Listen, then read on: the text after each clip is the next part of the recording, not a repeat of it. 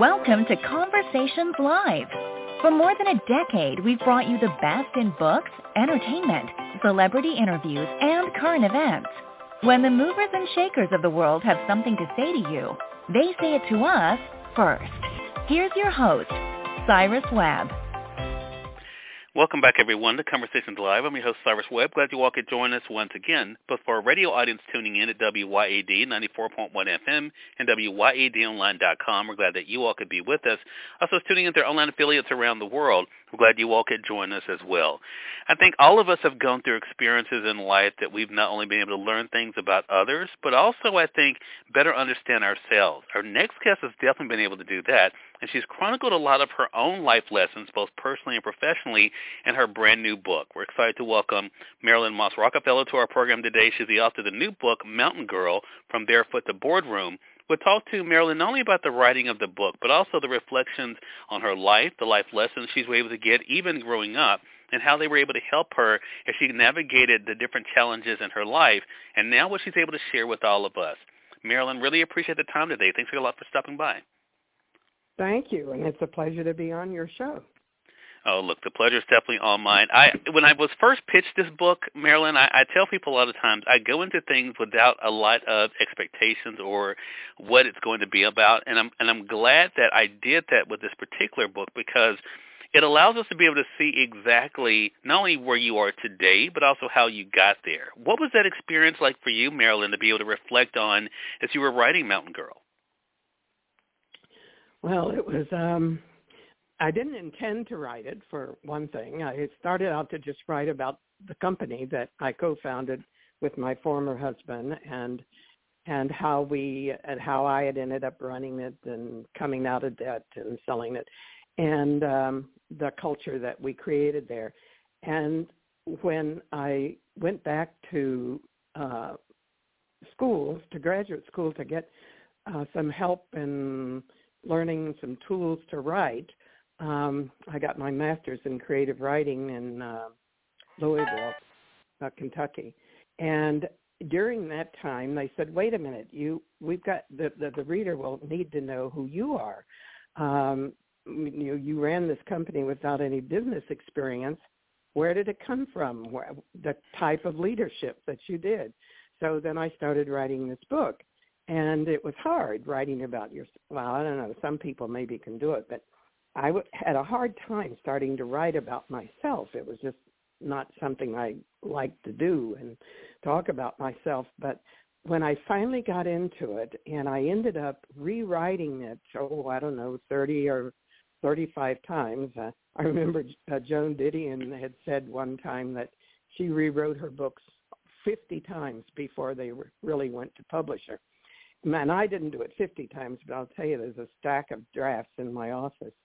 And during that time, I learned, each time I rewrote it, I learned more about writing, but also about myself.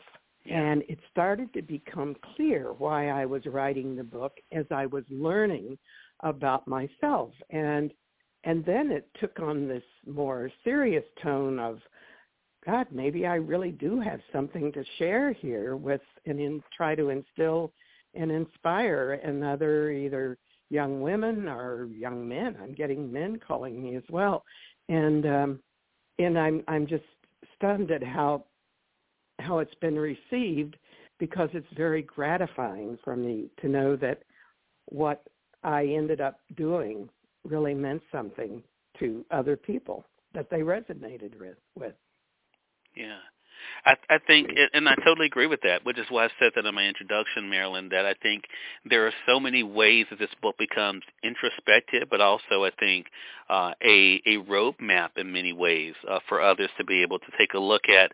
So I want to go back to the beginning in some respects, because I think there was some foreshadowing there for you, Marilyn, yes, especially with your father. And I love the example you give in the book with you riding the bike. And him telling you that you can do it, and you saying, basically, yes, I can do this. What has it been like for you to see how that mantra, how that mindset has helped you both in your personal life and your professional life? The idea that you could put your mind to something and actually do it. Well, I think he instilled it in me so deeply that every time I was faced with either an issue or a problem or a situation or something I feared, his voice would just come to me right away with, no, don't turn your back on it. Don't stop. You can do it. And I would say over and over, I can do it. I can do it. And it was pretty significant, and I still carry it with me now at the age of 83. So yeah. I still have more things to do, I hope, in my life. Yeah. And I think that's it. I think that message is such a timeless one for all of us, regardless of our age and where we find ourselves, that don't put limitations on ourselves, right? And this came to you, I think, in some literal ways, Marilyn, but also some figurative ways as well, when you literally had things falling down around you, and being able to navigate that. Was business something that always appealed to you, that running a business, was that something you always thought would be something you could do? Oh, good heavens, no. I really wanted to do something an artist or in art, or also when I was young, I wanted to be a doctor. And so running a business was not even ever crossed my mind, didn't even cross my mind. But I was sort of forced into it. And when you have bills that need to be paid and you have 2 children and your husband's not running a business and it's going downhill and your stepfather has lost his investment that he put into the company and he says, Marilyn, get in there and run the company. I just had to get that mantra from my real father back when I was, before I was 9 years old of I can do it. He started with me at a very young age because he had wanted a son. And unfortunately, I came out a girl, and he said, damn, a girl. But then he decided that he was going to make do with what he got. And he just told me over and over when I was young, you can do anything a boy can do. And it just never occurred to me that I couldn't. So I guess those what led me into and got me out of situations more successfully than if I hadn't had that father. And you had not only individuals like your father, Marilyn, but we also were able to meet other individuals in your life as well, like Roger. And I love that instance that you share in the book where the idea of the sign that he said that you all were going to be able to hang, do it right first time, every time. And, not all conversations are easy. My friends have told me that when it comes to myself, Marilyn, that not all conversations with me can be easy.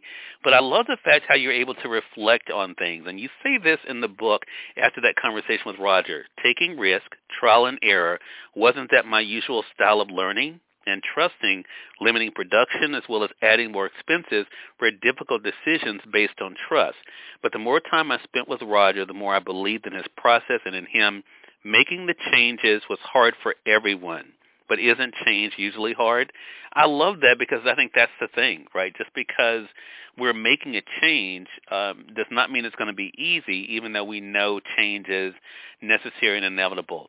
Talk to us about that mindset, because I think for many people that mindset is not quite there, or it takes them some time to kind of to accept that. How did accepting change, how did that help you? Well, with the company, considerably, and I think also with myself. I had grown up at, first I started on the farm with my parents, a self-sustaining farm in which I did the chores and milking and the chickens and the gardens and so on. And in that environment, I learned what I called my set of values that I have always brought with me everywhere, which is trust and respect, caring and sharing. And that was really what I took into leading the company, that I didn't have any business skills. And so I just had to be me and get in there and do trial and error and try to work with employees so that we all became teachers and leaders and learners, and listening. Listening was extremely important. And I still wasn't, that we didn't make any money, but we were having our products go out all over the world, and I'd get calls from Japan and China and Korea and Europe and South America of people using our tents and saying that it was the best tent in the world. So when Roger Street came in, unexpected, uninvited, shareholder had met him and told him to give me a call. And he came in and literally told me I was making crap. And the hairs on the back of my neck stood up. I said, wait a minute. We make the best tent in the world, I said very proudly. And he said, yeah? Then how come your bottom line is in the red? And what are all those tents over there on the shelf? And I said, oh, those are the ones that we inspect, and there's something wrong with them, so we sell them as seconds. And he said, well, there's where your profit is. And it was really hard to start to change because the philosophy was in the process. I wasn't letting our employees do quality, do the best that he or she could.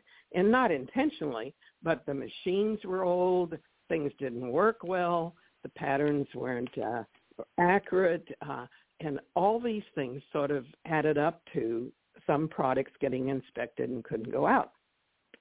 So he said, well, we've got to start at the very beginning. And he just went around to everyone and found out the things that were happening were so easily fixed. But to do that, we had to say, we're not going to try to make 150 or 200 tents this week, even though we have orders for them. We're only going to make 5. And I thought all my employees would quit right then. And I just had to keep working with them and convincing them that we had to have trust in this man that had been so successful with Toyota and Jacuzzi, and there were many big companies that he turned around with this total quality management process of where you put the quality in at the very beginning and you evaluate every single step of the way where it can be corrected. So it was hard. I mean, my employees would say, look, I've been sewing, for 25 years, and, I can't be told how to sew. I know how to sew. And he said, I'm not trying to tell you how to sew. I'm telling you that your machine gobs up on the bottom here, and that gets sent over on that shelf over there. And that's just throwing money away. So it was hard. And even with my directors, when I told them that this process was going to probably take about a year or two, and it was going to be costly because we had to go very slowly, and I still had to meet payroll, even though we weren't getting 100 tents out a week or whatever. And they had trust in me. And I think just the whole process in this company was built on what I brought to it, which was trust and respect, and sort of definitely giving that opportunity for each employee, to reach their full potential. And I always had that in the back of my mind, that everyone could do and be something that they really thought they could be if they just applied themselves and given the opportunity. So I don't know if I answered your question very well or not. But. You did. You definitely did. And I think, Marilyn, that's why I think a book like this, even though it is your story, it is a story that has so many lessons for all of us. There are parts of it that are entertaining, definitely engaging, but I think that's what life is. And as you just mentioned in the portion that I just read, change is a part of it all for us, for each one of us. Is that what you hope people take away from it? Now, as you mentioned in the beginning, this is not a book you intended to write, but now that you have, all of us can read it. Is part of what you hope happens is that we're able to realize not only the preciousness of life, but the possibilities of life. Oh, absolutely. I mean, that if you talk to any of my former employees, they'll come up to me in the street now and say, Marilyn, you changed my life completely. And it's just, it gives me goosepimples now. You know, it just was such an unbelievable way of learning, even though there were many hard times and trying to meet payroll every week and trying to get a loan and, you know, trying to, on my former husband being a little difficult to really deal with because he was an artist and not someone who liked particularly, you know, perfection. He wanted that ability to keep designing, not fix things. And so he sort of left and went on to design and be more of an artist that I guess he felt was important to him. Yeah. Well, I tell you, it is really is an inspiring book, as your journey has been, Marilyn. I'm so glad we had a chance to talk about it. Again, everyone, Marilyn Moss Rockefeller has been our guest. The book is Mountain Girl, From Barefoot to Boardroom, and must read. Of course, you can get it through our friends at Amazon.com. It's published by Allenport Press.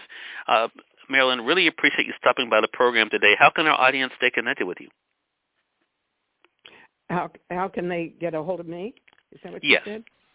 Yes. Oh, ma'am. yes. I have a website, MarilynMMoss.com. MarilynMMoss.com. We'll make sure that we link that up for our audience. Marilyn, again, congratulations to you. Thank you again for the time, and looking forward to speaking with you again. And thank you very much, Cyrus. And I'm so appreciative you had me on. It was a pleasure. Oh, thank you. I appreciate that, Marilyn. And we thank you, our audience, for tuning in to another great segment of Conversations Live. Until next time, I'm your host, Cyrus Webb, saying as always, enjoy your day, enjoy your life, enjoy your world. Thank you all for choosing Conversations Live. Now let's go make today amazing. Take care.